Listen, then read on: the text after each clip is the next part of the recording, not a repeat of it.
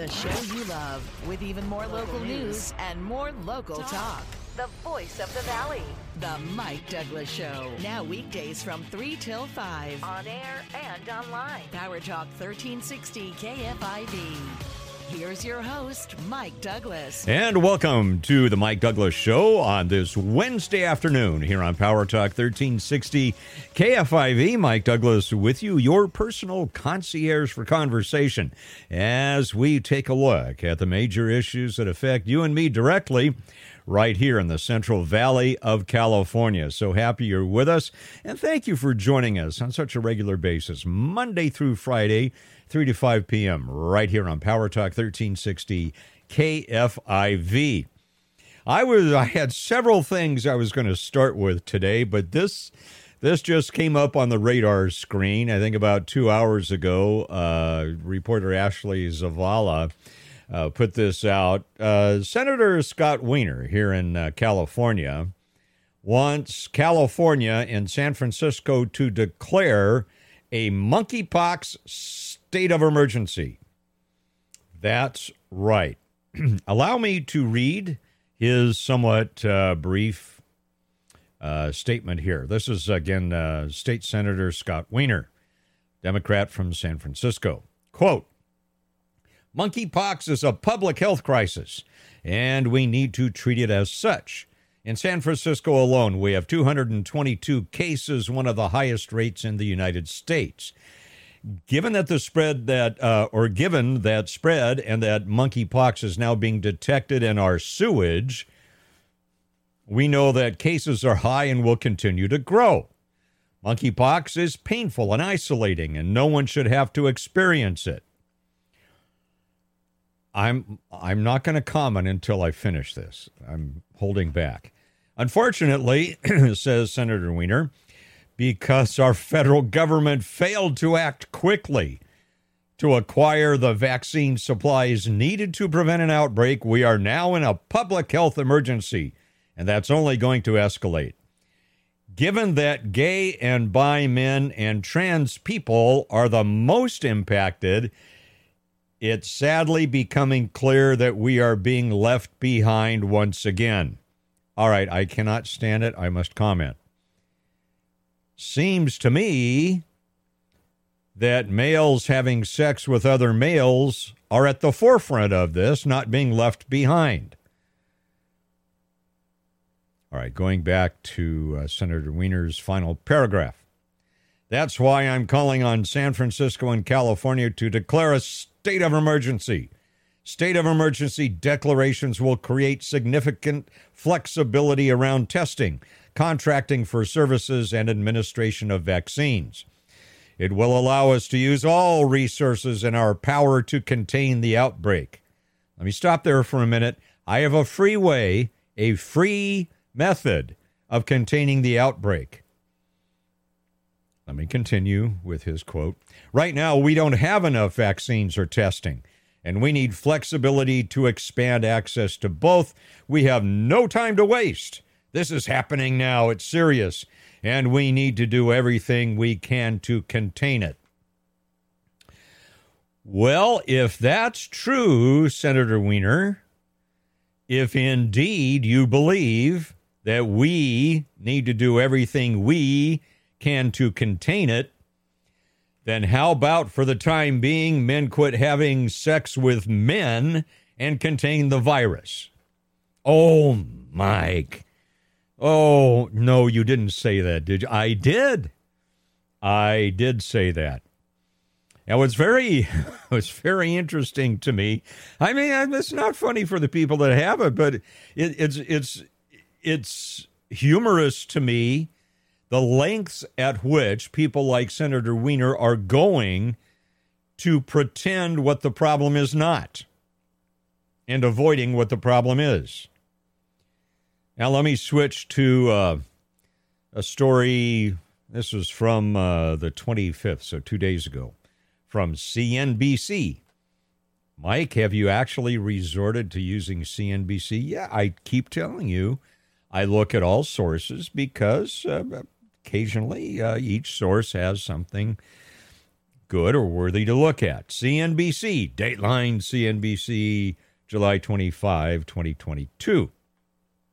Had three major points at the top of the story by CNBC. Number one, the World Health Organization on Monday cautioned against complacency in the rapidly escalating monkeypox outbreak, saying there is no guarantee it will continue to spread within specific communities. Now, do I need to translate that for you? All right, no guarantee it's going to continue to spread outside of men having sex with men. That's what specific community means there. Cases have so far been concentrated primarily, now here then they admit it here. Cases have so far been concentrated primarily among gay and bisexual communities. Men. But the UN agency said that the group's early detection could be a harbinger of wider outbreak. Okay, so here, this is what's true. It's basically mostly confined to gay and bisexual people, men. However, early detection could mean there could be a wider outbreak. Well, all right, then third point from CNBC, the WHO, not the singing group, but the World Health Organization, in whom we have lots of trust nowadays, don't we? The WHO activated its highest alert level for the escalating outbreak on Saturday, declaring the virus a public health emergency of international concern. So here we go, allowing the World Health Organization, again, the one world order, to dictate what's an emergency for the rest of us. Guarantee you that's what it's all about. All right, now, stand by. I'm not done yet. Going down on the CNBC story here, it says, men who have sex with men are currently deemed at highest risk of infection. Let me read it again. Men who have sex with men are currently deemed at highest risk of infection, with around 99% of cases reported outside of Africa this year among men. 99% of cases reported outside of Africa this year among men, and 98% among men who have sex with men.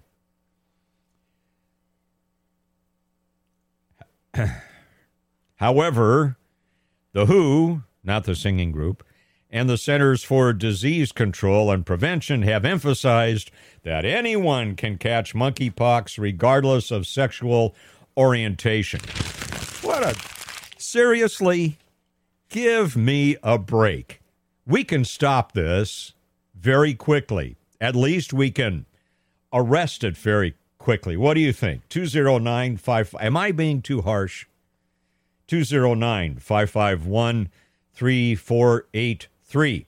Let's go to the phones right now. Richard from Modesto. Richard, welcome. What are your thoughts about this today? Well, I have a question that is very has anyone died from monkeypox? I mean, what's the death rate? You know, it doesn't sound like anyone has ever died from it. I don't know that, Richard. I'm inclined to say no. From what I've seen, actually, it's very survivable. It's ugly. It looks gross, but we'll find out about that, Richard. I don't know that off the top of my head, but I don't think there are many, if any, deaths from it. It's really, although you can, they tell us you can die from it. I don't believe in the United States here that we have deaths so far. Good point. Yeah, that's the big deal for me. I don't feel threatened at all. I'm not going to get it, but they're going crazy over nothing in my book. I don't care about monkeypox. They can deal with it themselves. That's my opinion. I don't care. Yeah. Richard, anyway. Thank Thanks for the call, Richard. Appreciate that. You raised a good question. We'll check into that. And again, I think it's very, very easy at the very beginning of this process. We know how it was transmitted and how it could have been arrested very soon. But no, we want to be able to preserve our lifestyle and release an epidemic, I guess. All right, Debbie from Stanislaus, welcome. And what are your thoughts about this today? Oh, welcome back. I'm so sorry that you and your wife had to go through all that you had to go through. But our country's in more trouble than you even know. Because I've been following this for decades. And every single thing that we have, name every one of them, okay? They were all brought in by the Democrat establishment. And you don't even know who's involved, who's really bringing this in. But I'm telling you, I'm not lying to you, and I'm not crazy. This is all to destroy our country, to destroy everything that's good about our country. And they're not going to stop, because when they start losing a little bit of control, they're going to knock you with something else. They're not going to stop. And with workers' comp, which nobody wants to talk about, I've lost 3 doctors because of workers' comp, because our good old Newsom and the director of insurance in the state of California says that these doctors are bound across the state of California, that they're not to ever allow any patient of theirs to talk about their injuries from their workers' comp. And they will get rid of you as a patient if you bring it up. So let's talk about what's important. Let's start bringing out what really the criminal activity in California is. Why do you think people are leaving here? Just because of the taxes? It's something like this, and nobody wants to talk about it because the governor says you can't talk about it or you'll get fired overnight. You won't have your practice. My doctors have turned purple when it's mentioned. And I'm I got you, Debbie. I got you on that. I got the and I know that you're very passionate about the dysfunctional workers' comp system, and I think there are a lot of people, Debbie, that would agree with you on that. I got to run here very quickly, but I do think that this could have been handled. This could have been stopped early on. Those involved in it chose not to, and so as far as I'm concerned, it's on them. And don't try to blame the rest of us or the federal government because you can't keep your private parts in your pants. That's my read on it. What's yours? 209-551-3483. I'm getting tired of being blamed for other people's irrational, narcissistic, and obtuse behavior. I'm not going to be responsible for problems that you create by irresponsible behavior. Vaccines? Sure, let's get the vaccines out. Call it a state of emergency? Nah, don't think so yet. I'm tired of being blamed for other people's narcissistic activity when it could have been stopped early on. 209-551-3483. Tired of it. I'll be back in 3 minutes on the Mike Douglas Show. Power Talk 1360 KFIV. A pastor with passion. A minister with manners. Now, back to the Mike Douglas Show on Power Talk 1360 KFIV. And back with you here on the Mike Douglas Show, Power Talk 1360 KFIV. State Senator Scott Wiener wants a state of emergency declared for monkeypox. Just read some stats here from CNBC. 99% of the cases are men, et cetera, et cetera, et cetera. Seems like we could have put a halt to this very early on. But now, no, we need to be, Certain people need to be allowed to engage in whatever behaviors they choose to engage in, even though it may infect the rest of society. By golly, we need to be able to do what we want to do the way we want to do it, and the heck with the rest of you. That's what I'm reading into this. Maybe I'm just not in the mood for all of this hysteria when it could have been stopped early on. And I'll get to Ralph in Modesto here in just a moment. In San Diego, they're working with the LGBTQ plus community to prevent the spread of monkeypox. That includes developing messaging and materials to educate the community and help administer the limited number of vaccines they have.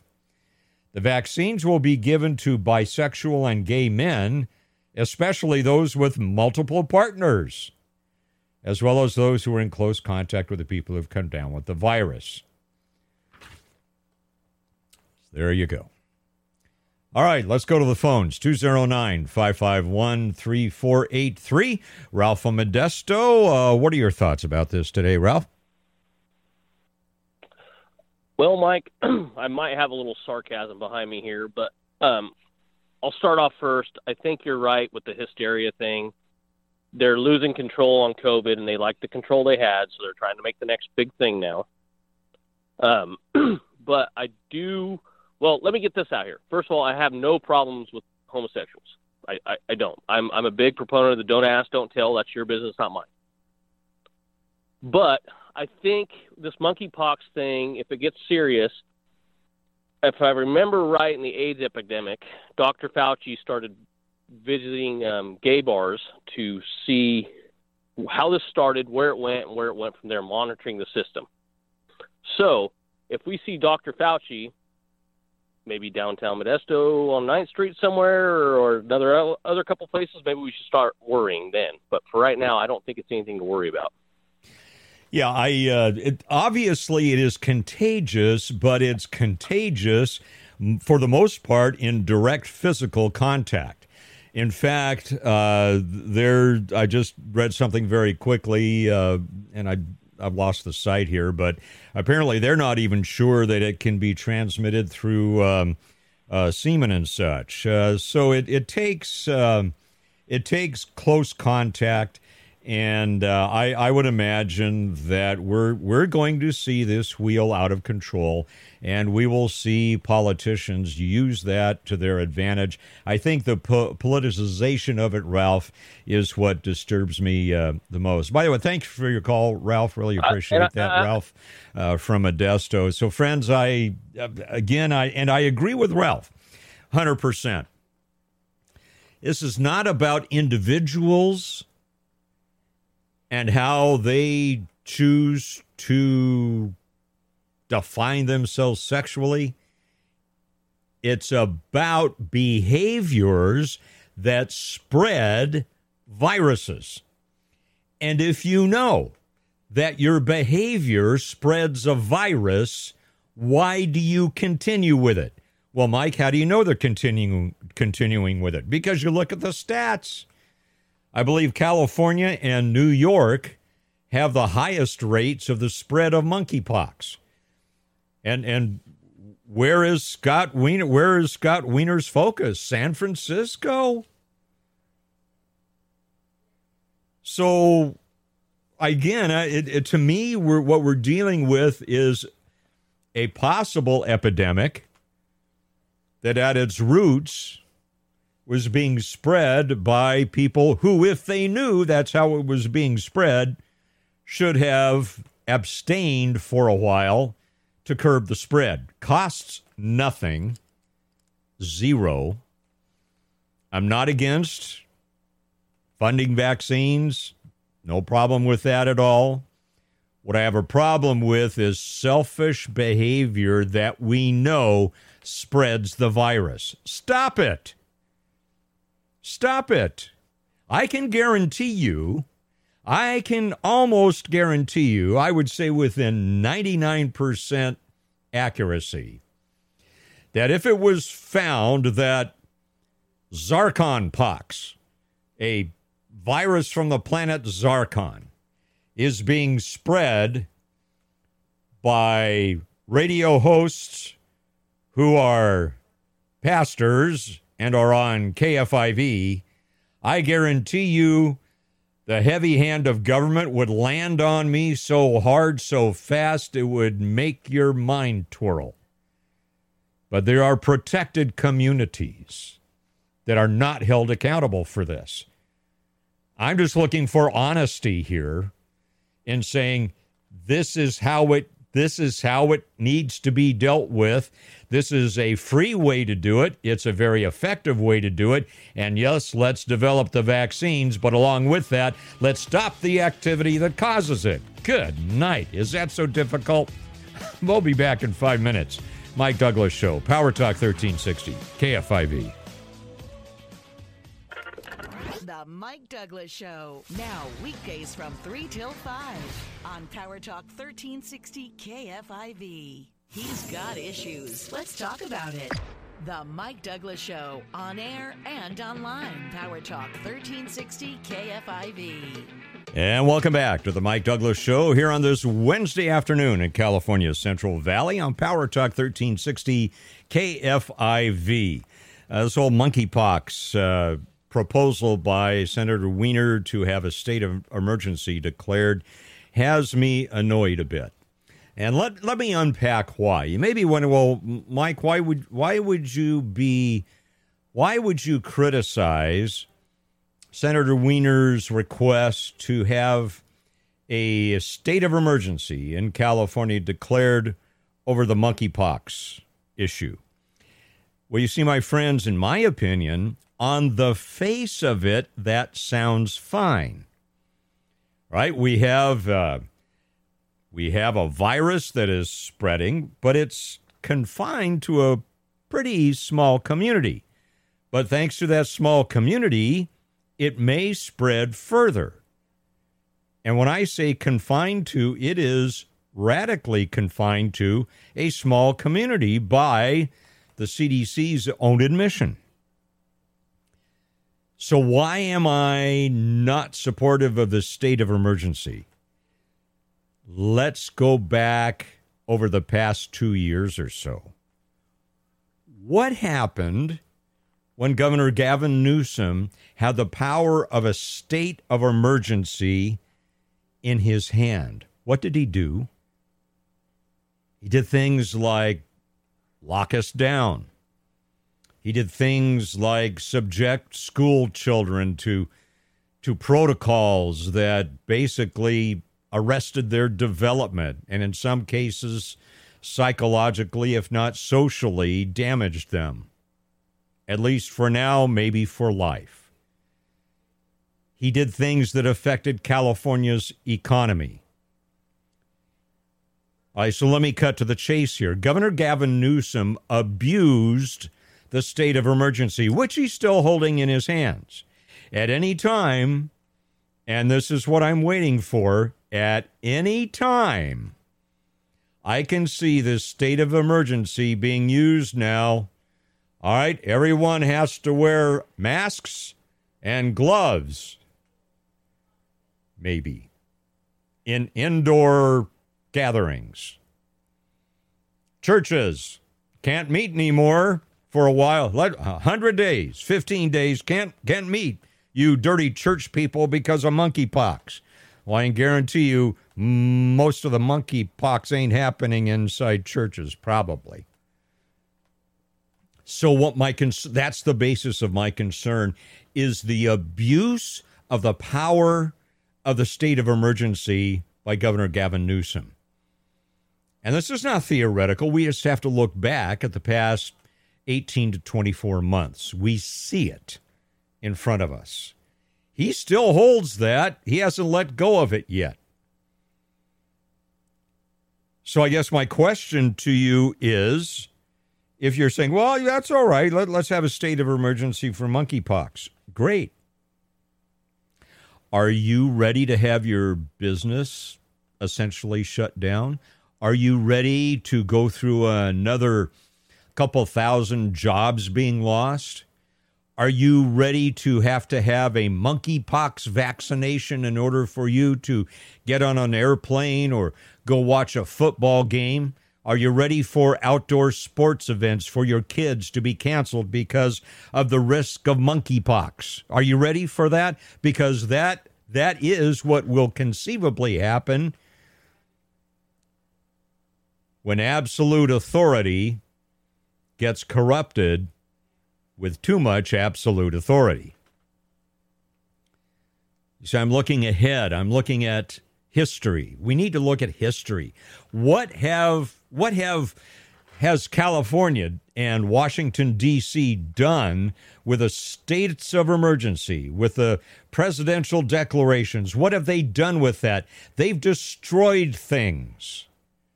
They've destroyed businesses. They've destroyed schools. They've destroyed students. We haven't even climbed out of this yet from the Chinese virus, the Wuhan virus.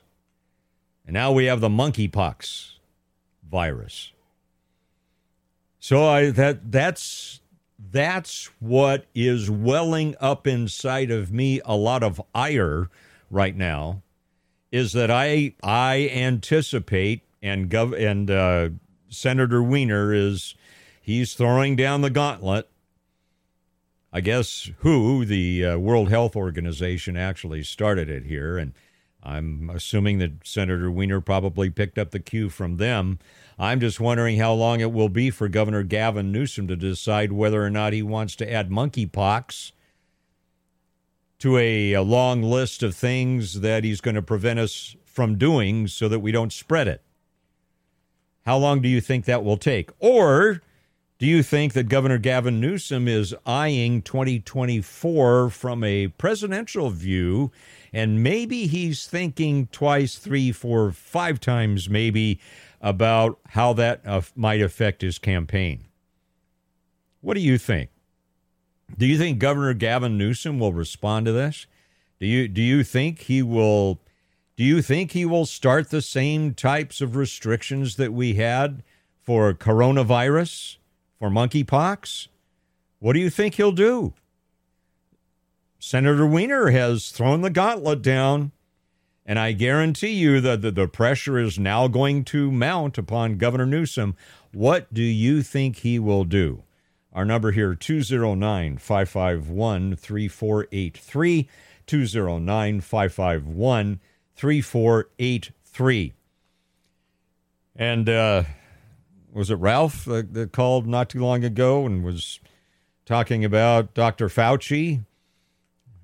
And I wonder how long it's going to be before Dr. Fauci starts to tell us about restrictions over monkeypox. Let's find out what you think. 209-551-3483.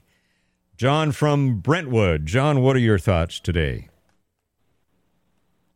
Well, Mike, the media and the government have instilled so much fear in a decent section of the public over COVID. It won't be very hard to continue it on with monkeypox. No matter where you go, at least where I go, I still see anywhere from 25 to 35% of the people still wearing masks. And I'm not meaning, older, possibly people that are worried because they may be, have a higher risk. I'm talking about younger kids. I'm talking about families. I'm talking about just people still wearing masks. And they're just going to continue with this new COVID, the monkeypox. I don't know how many cases are in the country now, like 2,000 or something, which is like 3 blocks of the area of Galt. But it's just really stupid. And Anthony Weiner is behind this, possibly because Anthony Weiner is gay. So I'm sure that has a lot to do with his decision also. Yeah, I would think so. I think it's Scott Weiner. Am I right on that? Scott Weiner, yeah, the one at Samsung. Yeah, there's another one. There is another one. You're absolutely right there. And then they're both tools. Yeah. So yeah. Well, John, thanks for the call. Appreciate that. Again, friends, my dismay here, my reaction is basically anticipating what the governmental response is going to be to this, and I am just seeing more draconian restrictions. Let's find out what you think. Again, 209-551-3483, our number. Let's go up to Jamestown. Mike, what are your thoughts? Hey, how you doing, Mike? Good. Thanks for having me. I think it comes down to two basic things with politicians in general, especially with the idiot we have running our state right now. Money and power. So if I know the man like I think I know him, he's probably coming up with a plan right now for monkeypox, and he'll profit from it somehow, which in turn will make him more powerful. And as far as him running for 2024, being the president, this has been his plan all along since he's been mayor of San Francisco. They've groomed this idiot to become the president of our country. And we're going to be in a lot of trouble if he does. That's all I can say, because he doesn't care about the people of the country. He cares about one person only, and that's himself, and that's it. How he's going to make himself richer so he can become more powerful. And that's all it comes down to, for me at least. And there's my comment. Yeah, Mike, thank you very much. Appreciate your call there. And I agree with you. Governor Gavin Newsom has proven that he abuses power. And I agree. If he becomes the president of the United States, where do you move to? I mean, if you're in California, you could move to Texas or Florida, Idaho. But if he's president, where do you go? Our number 551-3483 and area code 209-551-3483. Let's find out what Greg in Modesto thinks. Hello, Greg. Hello. Hey, forgive me, but I thought that this monkeypox was similar to like chicken pox. I didn't really think very many people would be affected to die by it. And you can speak on that after I hang up. And then the only other comment that I had is, and I super appreciate, all the things that that everybody on 1360 talks about. But one thing I would like to hear more about, we know that Gavin Newsom's an idiot. One thing I'd like everybody on 1360 to talk more about is teaching us Californians who's in charge of this Republican Party. Who are they by name? Who do we need to vote? And when do we need to vote these people out? Just really more on the education side of, everybody as far as, who's going to be a good election pick, good backgrounds, different things. But really to focus on, I just don't think the Republican Party is doing a very good job in California, and I think they all need to be replaced. But I'm not super familiar in, who's running it. I think it's ran out of Sacramento, but calling these people out to get good people in there so the Republican Party in California could be a lot stronger and more effective. Amen, Greg. You hit it right on the head. Thank you for pointing that out. A couple of responses there. Yes, monkeypox is, I don't know if it's how it's related to chickenpox and such, that type of a virus, but you're right in that comparison. And I don't know that we've had any deaths from it. It is survivable. Looks really ugly, but it is survivable. Regarding your second question, Greg, and you've raised a question that's been on my mind a lot, and that is what's going on with the Republican Party in California. Right now, I don't care if, again, it's the party from the planet Zarkon, somebody with a plan and a strategy and with good common sense, please run for office. We don't seem to have a lot of that these days. And I think we only need to look back at the June 7 elections, the primaries, Greg, to see that there wasn't a lot of overarching strategy in California. Now, I believe that the head of the Republican Party is Jessica Milan Patterson. I don't know her at all, but I'm thinking, Jessica, what are we doing? Where's the direction? Why are we shooting ourselves in the feet? And to me, it's not about it's got to be a Republican, but right now the Democrats have created a blue machine up in Sacramento, and that can't be broken. They have a supermajority that needs to be broken. I don't care what party it is. We need common sense. Can we get some candidates with common sense to run? And then don't have Republican candidates shooting each other, so to speak, in the media, destroying each other. That's because then we wind up with nobody winning in the primary in some cases. Great call. Excellent call, actually. And I think that's a point that we need to pursue as we go along. And I believe, and Michael LaGrange, hang in there. I'm going to get to you in just a few moments. I believe, I could be totally wrong, but I think the future of common sense conservatism in California and the nation is going to reside in especially women of color,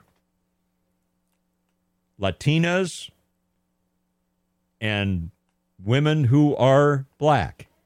I believe their voices are starting to emerge, and I hate to say this, guys, but sometimes women have a lot more spine than we do when it comes to things like this. I'm listening to some of these women rising up across the nation right now. They're right on the money. And they have the stuff to do what they say they want to do, and they're not afraid of taking the slings and arrows. I kind of think that's the future, and I'm all in favor of that. All right, Mike from LaGrange, let me get you up here. Mike, what are your thoughts today? Several things. First of all, about the Republican Party shooting themselves in the foot, and use plural. You said feet, plural.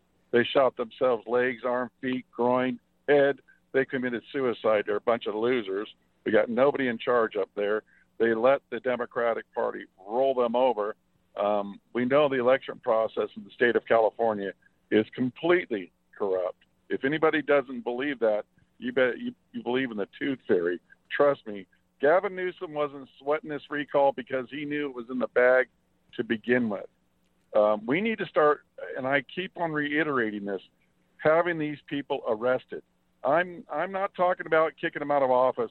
I want them to be locked up in jail for quite some time, so the people get their pound of flesh from these corrupt criminals that are running our state. Gavin Newsom doesn't fear anybody, and they've already proven that California can steal an election time and time again, and now they practiced it nationally on our presidential election. And I don't care, all you people out there who think that this election wasn't corrupted. When they kick out the observers and then put them 100 yards away or 100 feet away or lock them out of the office, there's something crazy going on, okay? So you guys need to get with it and figure out people need to start going to jail. And we need to have attorney generals that are willing to arrest these people. We need to get attorney generals that will arrest these people and put them in jail where they belong, and start putting every one of them, from the dog catcher all the way up to our senator, put them in jail. Every dang one of them need to go to jail. Once you start seeing these people go to jail, you'll start seeing our republic recover. But we're not going to recover until then. One other thing I want to talk to you guys really quick about, I know I keep on going on about this food because I do raise cattle. The Bureau of Alcohol, Tobacco, and Firearms and the ag people are saying that the expiration date is just a suggestion, best used by. No, it's not a suggestion. If you push your milk, my milk is going bad a week before it's the expiration date. This isn't happen once. This is happening continually to me and several people that I've spoken to. You guys need to wake up. They're going to create so many problems and so much havoc. And until we start sending these yo-yos to jail, like Gavin Newsom, who is criminally corrupt. Hey, Gavin, if you would have touched my wife, I don't know where that guy was that let you get away with cheating on his wife, but he should have socked you right in the mouth That's where you deserved, and he should have divorced his wife.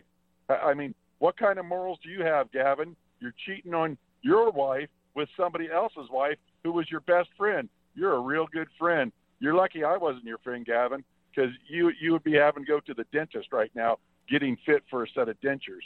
I mean, that's just unbelievable. So that's what you guys have in office, a corrupt, cheating, lying, conniving thief. That's all I got to say. Proud to say it. And thank you for, hey, by the way, sure missed you, Mike. Man, no offense, but some of your guys out there, I had to turn off the radio. They were wearing me down. So glad you're back on the radio. Well, Mike, thanks. Thank you so much for your time. Thank you, and I'm thrilled to be back. Mike from LaGrange, thank you very much. All right, friends, I've got to run here very quickly, but I'll be back in 3 minutes here on the Mike Douglas Show on Power Talk 1360 KFIV. With the big news of the day, here's more of the Mike Douglas Show. Now weekdays from 3 till 5 on Power Talk 1360 KFIV. And welcome back to the Mike Douglas Show here on Power Talk 1360 KFIV. Had some really good discussion the past hour here, and I want to round this out with some observations. I made the comment that I think that the future of our culture, of our state, and perhaps our nation is going to reside primarily with Latina women and black women. This conference I went to last week, and again, I'll unpack that a little bit later on next week, and I'll pepper our programs with some of the wisdom from that. But I'm also looking at voices that are starting to emerge here in California. These women are bold. These women are unafraid. These women are uncompromised. These women have family values. Many of them appear to be women of faith, and they are unafraid, and they are willing to stand up for what they think is right. Please help us, ladies. We need it. All right, hour 2 of the Mike Douglas Show coming up in 5 minutes here on Power Talk 1360 KFIV.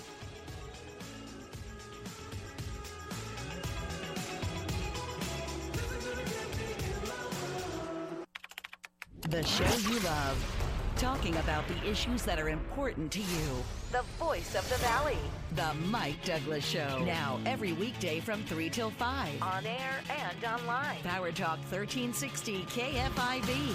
Here again is your host, Mike Douglas. Well, that's me, and I am thrilled to be your concierge for conversation here on the Mike Douglas Show on Power Talk 1360 KFIV. Again, so happy to be back with you this week.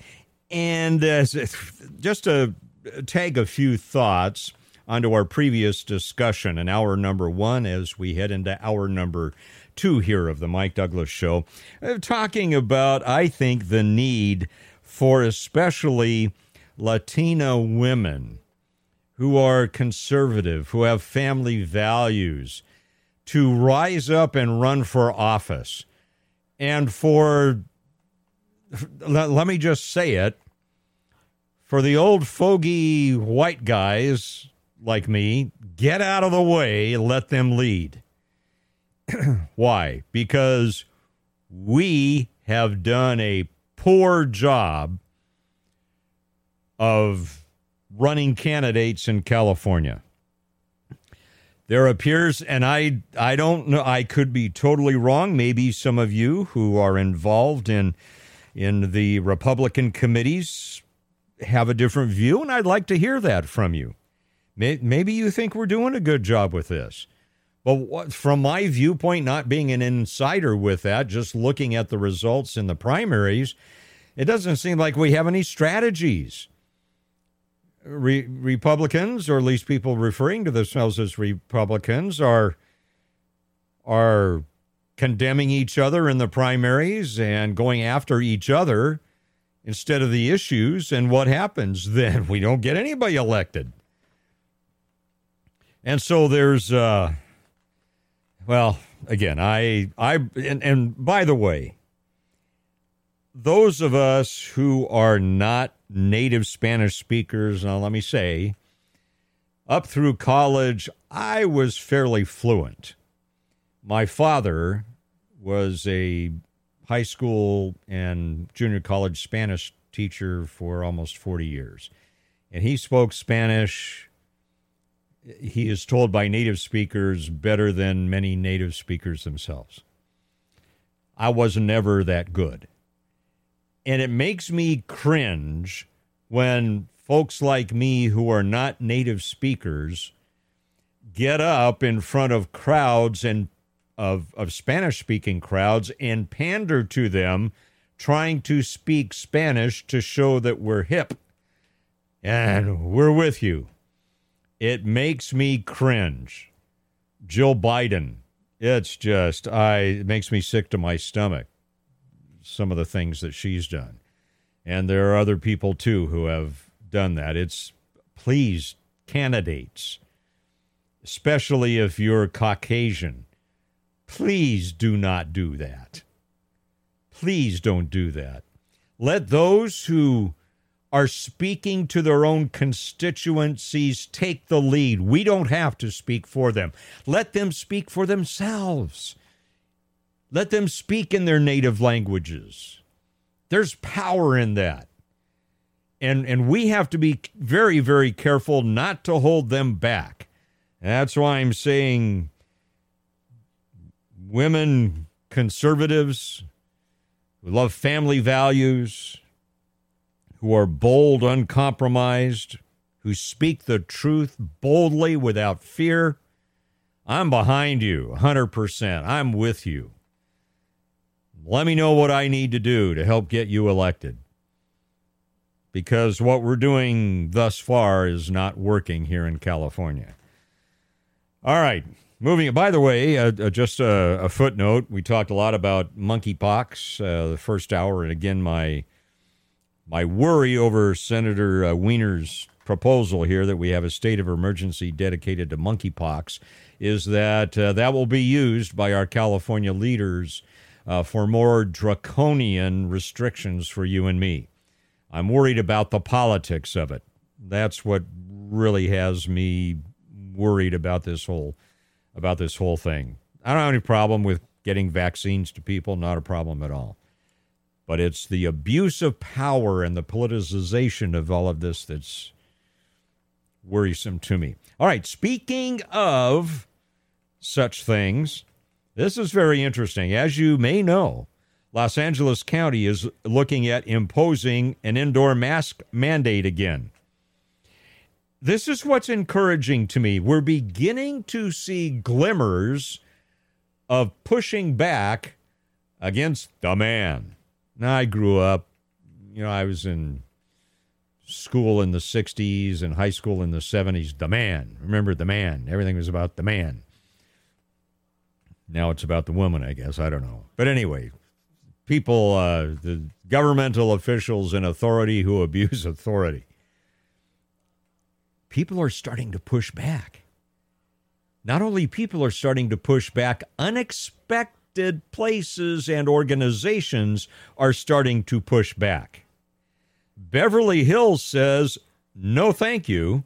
Beverly Hills was interviewed. Well, the mayor was anyway. But a city can't be interviewed. It was the mayor, led by Beverly Hills Mayor Lily Bosse, B-O-S-S-E.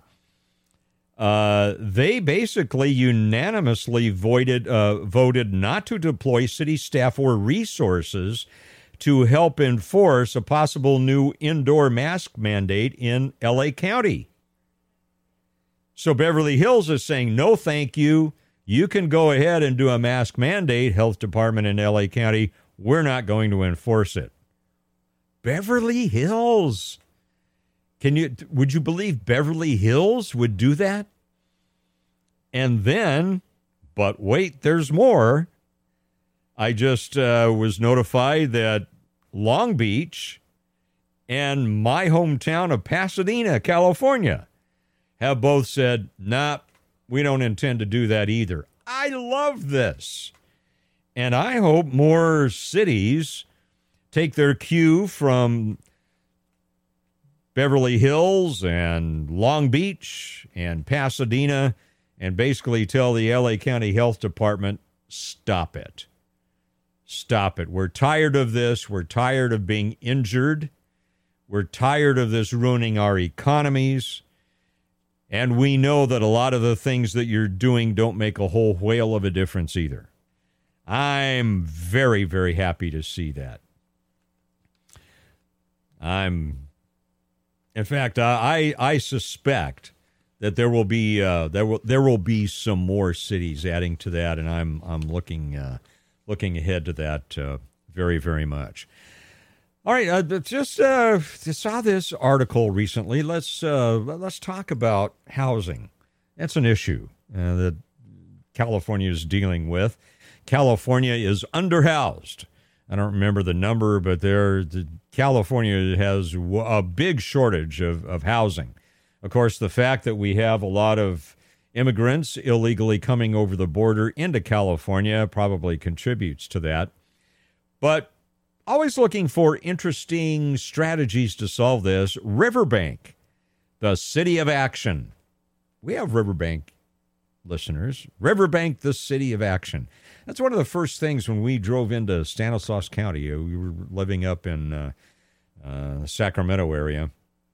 And when I first got the offer to go into vocational ministry, my wife and I drove down here to start looking at the area. We were on 108 and passed through Riverbank. It said the city of action.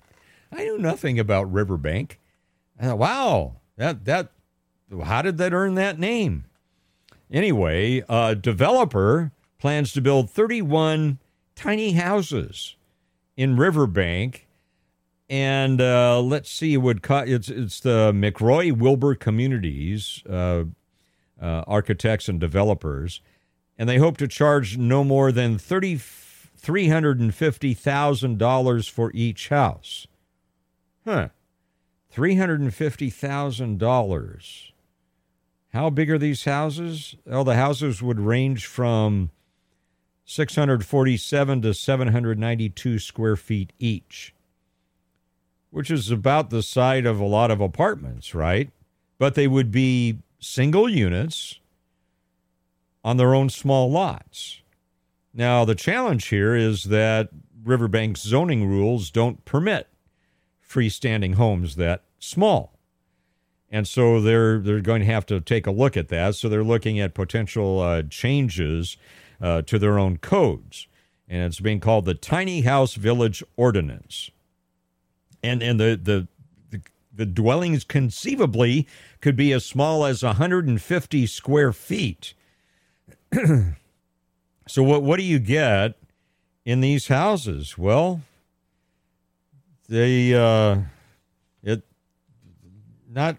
not much, but let's see. You get one story, obviously, 2 bedrooms, 1.5 bathrooms, a kitchen, a dining area, and a living room.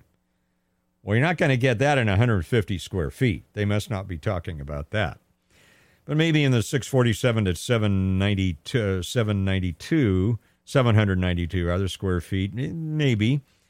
So 1 story, 2 bedrooms, 1.5 baths, a kitchen, dining area, living room. Let me ask you something.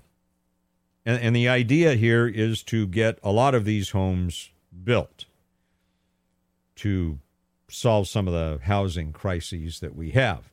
And they're thinking that this would be something that young families hoping to build up might buy as a prelude to conventional homes, or retirees looking for yet less yard work. Now, that'd be for sure. So let me ask you something. Would you, well, $350,000. Would you pay $350,000 for a 647 square foot to 792 square foot tiny home? Would you pay $350,000 for that? And of course, they raised the interest rates again today. So loans are going to be more difficult to come by. The idea is to clamp down on the economy. That certainly will do that. So I don't know. What do you think? Would you pay? Let's say it was frozen in the price today. If you had the opportunity and they would build one of these, let's say it's a 647 square foot home, 2 bedrooms, 1.5 baths, a kitchen, dining area, living room. Would you pay $350,000 for that? Our number here, 209-551-3483, 209-551-3483. I'll be back in 3 minutes here on the Mike Douglas Show on Power Talk 1360 KFIV. On air and online. Take the Mike Douglas Show with you with the iHeartRadio app. Search 1360 KFIV. And welcome back to the Mike Douglas Show here on Power Talk 1360 KFIV. A quick news item here related to our topic in the first hour of the monkeypox. Apparently, CBS in New York City is reporting that New York City officials are demanding that the name of monkeypox be changed immediately. That's their message, apparently, to the World Health Organization and the world. So there you go. New York City apparently feels that the name monkeypox carries a stigma that shouldn't be there. All right. Talking about these tiny houses, this is fascinating to me. Proposed in Riverbank, the city of Action here. And this is down on Claus Road, a little bit south of Highway 108, down by Stanislaus Street. Some land there that's not been developed where they're proposing this. Let's see what you think about this. What do you think about $350,000 for basically an apartment-sized home? Think that'd be a good deal? 209-551-3483. Let's go to Modesto. And Jeff, what do you think about the tiny home? Well, I think it's just indicative of all the pricing going up, mainly because of all the regulations in California. When I used to work with Habitat, we were building houses with them, and you had to have a sprinkler system in it. You had to just the environmental regulations. It's so expensive to build a house that you just can't buy an affordable house. What are you doing over there? Going to our warehouse. Well, I agree with you, Jeff. Let me put you on hold there. Sounds like you got some stuff going on there. I'll be back to you in just a minute. I agree with you that one of the problems that we have is just not the home itself. It's the fact that you've got other things like the CEQA regulations and such that have to be met, the environmental impacts. And so I would agree with you, Jeff. Let me bring you back on. I would agree with you. It's not just the house, the cost of the construction. It's the cost of all the regulations we have here in California. I just lost you, Jeff. I'm sorry. All the regulations that we have. So I think Jeff had a great point there. His phone apparently didn't have a great point. But anyway, Jeff, call back. Love to finish the conversation with you. 209-551-3483. Again, this is when we're looking at let me come back to this. One of the things that they're talking about is maybe this is an option for people coming out of homelessness. Now, with Advancing Vibrant Communities, we've worked with a lot of people coming out of homelessness, and it often takes everything they have to just get into a rental place, a basic rental place. And that's why many of our volunteers will supply items that you and I take for granted, like a kitchen table, a bed, a sofa, even utensils, kitchen utensils, and appliances. And I'm thinking, are people coming out of homelessness going to be able to qualify for and nail down a loan for $350,000? I agree that this might be a good thing, but I don't know how they would do that without some help. And of course, that that brings to mind, are we talking about more federal or state programs? I mean, think of the $1 billion surplus, whatever it is we have in California. And would that be applied maybe to help folks out getting into, well, they get into the house, but then you still, if you're the owner, this is not rental properties. And by the way, I'm wondering how they prevent people from buying them and then renting them out. That would be interesting to know.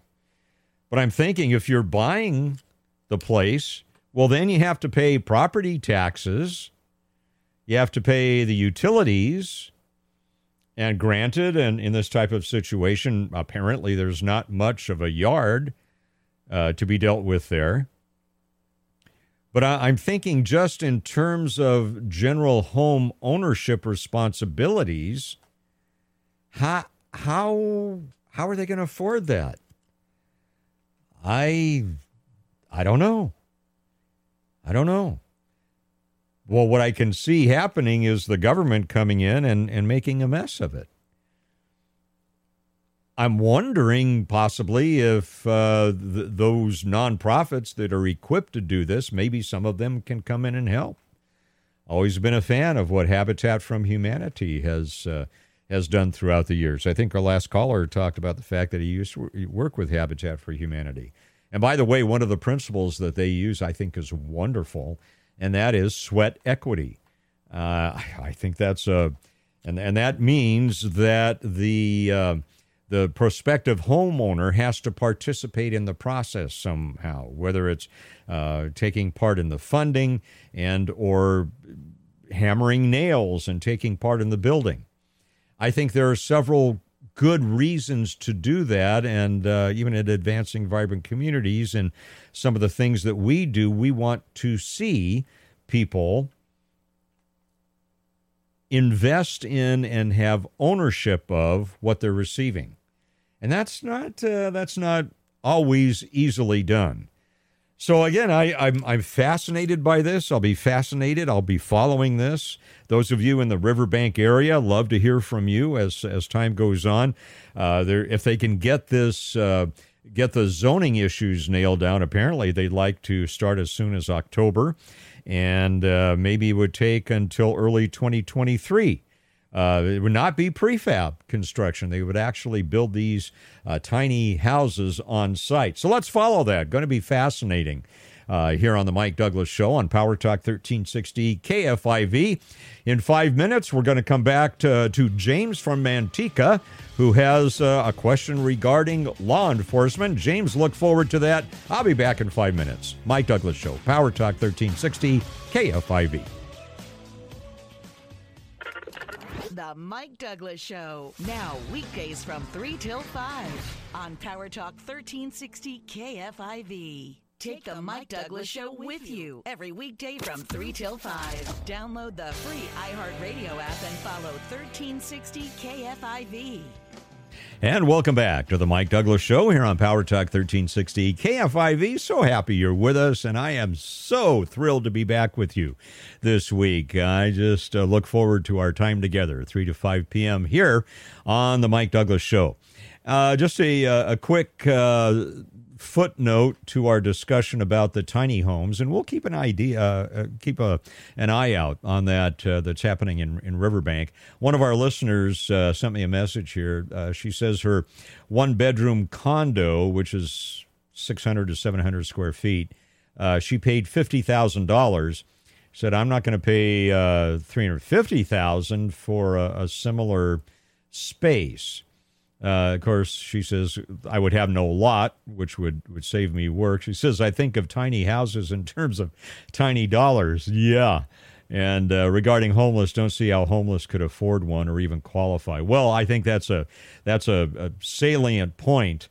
And the other issue is that whoever moves into that, they're going to have a job. They're going to have a steady job. It's got to happen. Again, you still have property taxes to pay and maintenance and sewer fees and all of that. All right, moving along. Our number here, 209-551-3483. Let's go to the phones. Up the road a piece to Manteca. James, welcome. What's on your mind today, James? Yes, Mike, hi. Welcome back. I hope you sign a contract for the next 20 years. But anyway, you know, I'm very pro-police, and I watch a lot of these police. And New York especially, but in San Francisco. But it just seems the trend is, and people don't care whether they fist fight the police or not, and they'll try to knock them out, grab their gun, whatever, get their nightstick. I'm the kind of person, if I saw that, I'd flip a U-turn in the middle of a road somewhere or pull over and help the policeman. That said, would I tell the policeman, I'm here to help you? Would I just not do anything? If the guy's trying to get the officer's gun, would I go for that? I don't want to confuse the policeman either. Can you give me some advice? Yeah, great point. Great questions, James. Thank you. I think the overarching thing here, first of all, I applaud you and affirm you for helping, for being willing to help.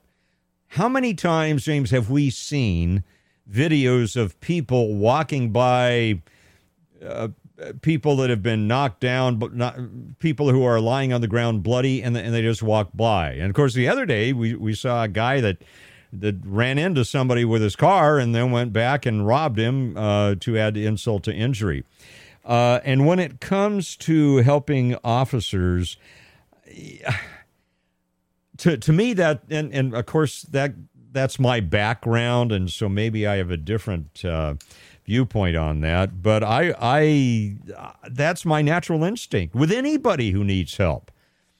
My instinct is to help any way I can. The first way to help is probably to call 911. You learn that, right, in your first aid and CPR classes and such. But other than that, yeah, if there's a cop down and there's a fight going on and that cop has no assistance coming, I'm going to go and I'm going to do what I can to restrain that suspect and help the officer put that subject under control. Now, the problem is if there's a gun out there, James, that's a whole different scenario, because then I don't want to put the officer or myself or the subject in danger there. But, you know, just if the gun is not in play, I would automatically jump in. And I think the thing to do under those circumstances, James, and some of you in law enforcement right now may have a different opinion. Please call. Let me know if you do have an opinion. I would like to hear it. But I think we need to be very careful in those situations to make sure that we are following the lead of the officer. You know, if we get the upper hand, what do you want me to do? All right, back off now. Great, I'll back off. In fact, I was talking to someone who serves in jails as a chaplain, and he was talking about training volunteer chaplains and how there has to be some pretty rigorous training, because a lot of people have never stepped in to a jail facility and they're unaware of a chain of command. And if they haven't worked under chain of command, they need to understand that we need to develop thick skin.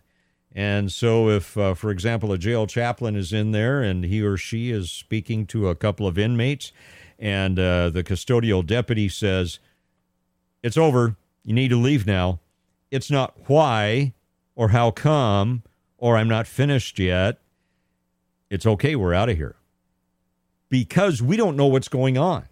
And it is probably for the safety of the people in the room and the safety of the custodial deputy and the safety of the chaplain that they immediately respond to that. So I'm just giving you an example of James, of following what the police officer or the law enforcement officer has to say. So, yes, I think it's worthy to do that, but we have to exercise care at the same time. And probably the first thing to do is to call 911 and say, we have an officer down involved in a fight, give the location, because the sooner we can get help to that officer by fellow officers, the better, right? So James, let me pull you back up here. Any additional thoughts there from you? Well, is there a certain number? Do you just get on the radio and say, hey, officer needs help? Is there a code number, or do you let the dispatcher do all that? I'm sure all the police will come running. Yeah. If it's, I would recommend using your own cell phone. Okay. If there's a radio available and the officer is incapacitated, you press the button, you say, officer down, give your location. This is a citizen, officer down, giving your location. The best thing to do is use the cell phone. And now, if it's a portable radio, most modern departments now, those are GPS tracked. And there's a button on there that can be pushed. And if that's pushed, they know exactly where that officer is. So it's likely the officer may have already put that down. I would say use your cell phone first.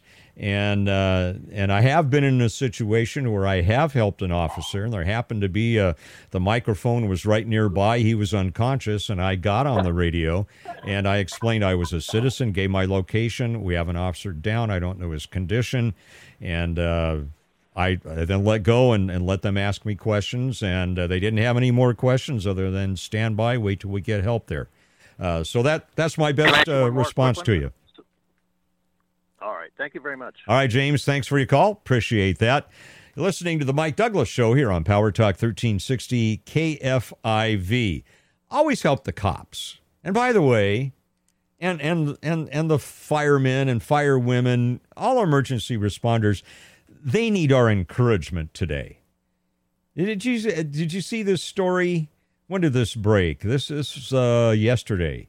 New York City. The 16-year-old kid who had already had a record, attempts to get through, the little subway thing you have to go through to get on the subway in New York, and an officer stops him, and the guy wails on the officer. Apparently there's a 54-second video of this 16-year-old kid punching the officer more than 20 times. Shoved him into a metal gate, dragged him into the floor, and put him in a chokehold. This kid. And what did they do with him? They released him from custody. You've got to be kidding me. Well, why wasn't he kept in a juvenile facility? And this is, the problem is there are hardly any consequences anymore for criminal activity. 3 days earlier, the same kid was busted for robbery. Again, sprung without bail. And he beat a stranger on Madison Avenue and East 40th Street. That was on June 21. Apparently, 3 friends of his smashed their fists into a man's head just after midnight, stole a cell phone, caused the victim substantial pain and abrasions to his head and hand. And then 3 days later, after being released, he goes and wails on a police officer. Coming back to James, I think what we have is we have a cultural problem that is due a lot to our elected leaders not forcing people to toe the line and not backing up cops. Now, cops make a mistake, you need to fix it. No problem there at all. And there are things called posse comitatus that actually give citizens the being deputized, so to speak, to help an officer in that type of situation. So there are provisions where a citizen can actually legally be covered for helping out an officer. Let's go back to the phones, 209-551-3483, and we'll go a little bit east from Riverbank that we've been talking about to Oakdale. David, welcome. What are your thoughts today, David? Well, I'm from the older school, and we didn't have cell phones. So if I saw that situation, there's no doubt I would go in and help the officer, and I would tell the assailant, how much is your life worth? Stop. How much is your life worth? And I'd step back, pull my weapon, and kill him. That's what we used to do. But see, as you said, we have a problem with the cultural problem. It's not the police. The cultural problem is the laws, and the laws are punishing people that to attempt to protect themselves. So we are being trained not to help them. So there should be no complaints when the younger generations don't step in and they just kind of sit on the sideline and take movies of it, because that's how the law, i.e. the district attorneys, et cetera, are training these younger folks to depend on government and don't do anything, because you will be sued and you'll be thrown in jail, even if it's obviously self-defense. So we have a cultural issue. Yes, it's called our judges and our DAs. That's the problem. David, amen. Absolutely, you hit the, no pun intended, but you hit the target. I firmly agree with you on that. Thanks for the call, David. Great point, in my opinion. David saying, look, as government officials are training our culture to not help. Because if you help, you're the bad guy. You're the bad guy. All right, I'm going to be back with you in 3 minutes as the Mike Douglas Show continues here on Power Talk 1360 KFIV. We'll get back to the phones, 209-551-3483. Mike Douglas with you, your concierge for conversation, back in 3 minutes. You're listening to the Mike Douglas Show, the voice of the Valley. Power Talk 1360 KFIV. And welcome back to the Mike Douglas Show here on this Wednesday afternoon in California's Central Valley. All right, here on Power Talk 1360 KFIV. Our phone number 209-551-3483. Back to Oakdale we go, and Kathleen. Kathleen, what's on your mind today? What's on my mind has to do with those juveniles that were violent and then arrested and released, and then another one beat up a police officer, and then he was rearrested and then re-released. And I just want to say that kind of behavior is the behavior of a yearling, a 1-year-old in diapers still, walking around. We all do that at that age. And if we don't get that out of our system, if we don't correct our ways, then when we're 1, we carry that behavior with us for the rest of our lives. And there is still hope for him in special therapy because of what didn't happen when he was a yearling. But other than that, he's going to carry that behavior with him for the rest of his life. And what else was I going to say about it? Actually, John, the John Jr., President Kennedy's young son, John, is captured in a famous photograph with Jackie, basically roughing up Jackie. And so it happens to all of us. And it takes the dad to stop it because it's too much for the mom. It really is. I've been there, a mom with my 1-year-olds, and especially the 1-year-old boys. They really are too much for the mom to handle. And it does take the men stepping in. And I think that was a very wise police officer that took those hits from that young man. And that we can thank God for that. But I mean, you can't count on that. And I don't know that young man's only hope of straightening out is that he understands that he got lucky. Yeah, I agree with you, Kathleen. I think he did get lucky in terms of not having his life ended under those circumstances.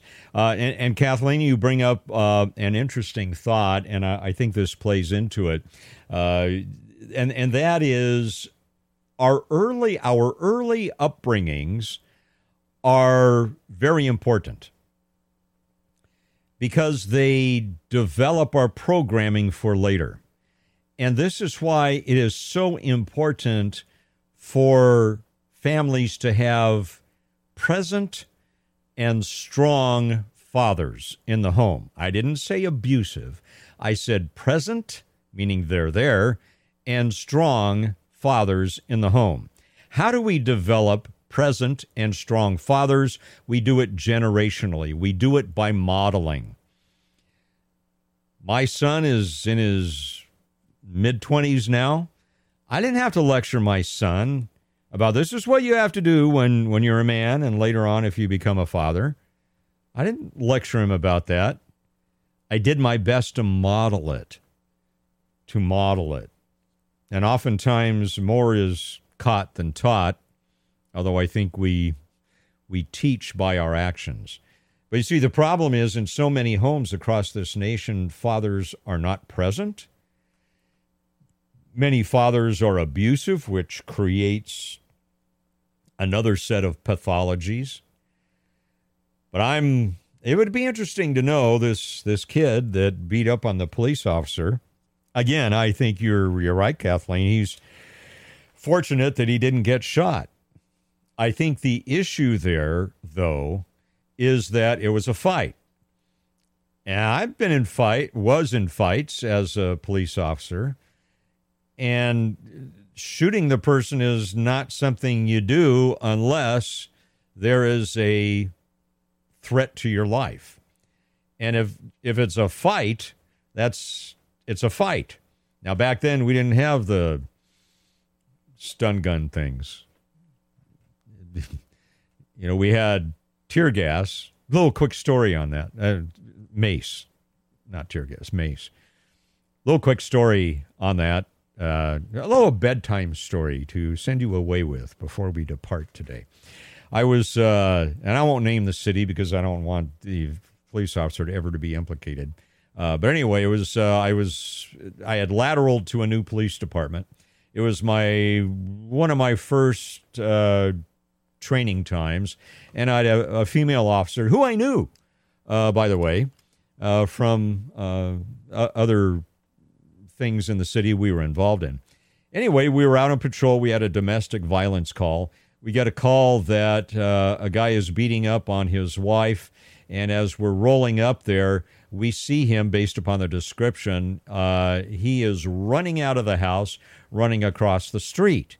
And it's obvious that he is going to go around the block. So I said to her, you take the car, I'll bail out, I'll chase him on foot. She says, great, I'll catch you on the other side. So she goes around the block with the police car.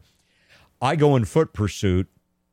The guy who had been beating up on his wife scales this chain link fence, and he pauses just enough at the top of it for me to scamper up. Now, I was a lot,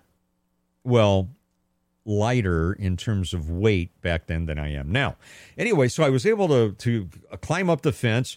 I pulled him down, and he and I are going at it on the ground. We're in a wrestling match. He's not trying to get my weapon or anything, but he's trying to get free. I'm trying to get him under control.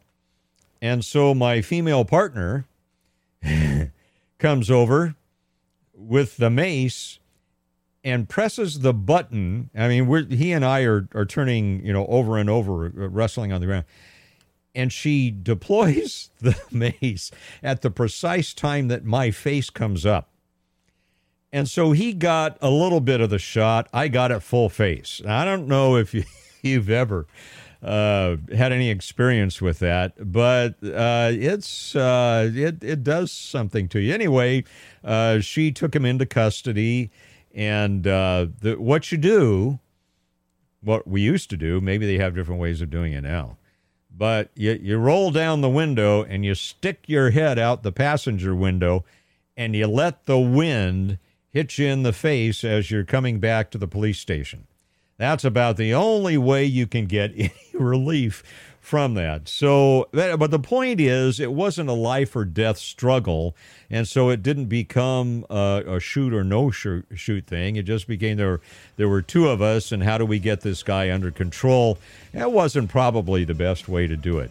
But the best way for us to discuss these things is for you to be here Monday through Friday, 3 to 5 p.m. with me here on the Mike Douglas Show. I treasure this time with you. I'll look forward to seeing you tomorrow right here on Power Talk 1360 KFIV.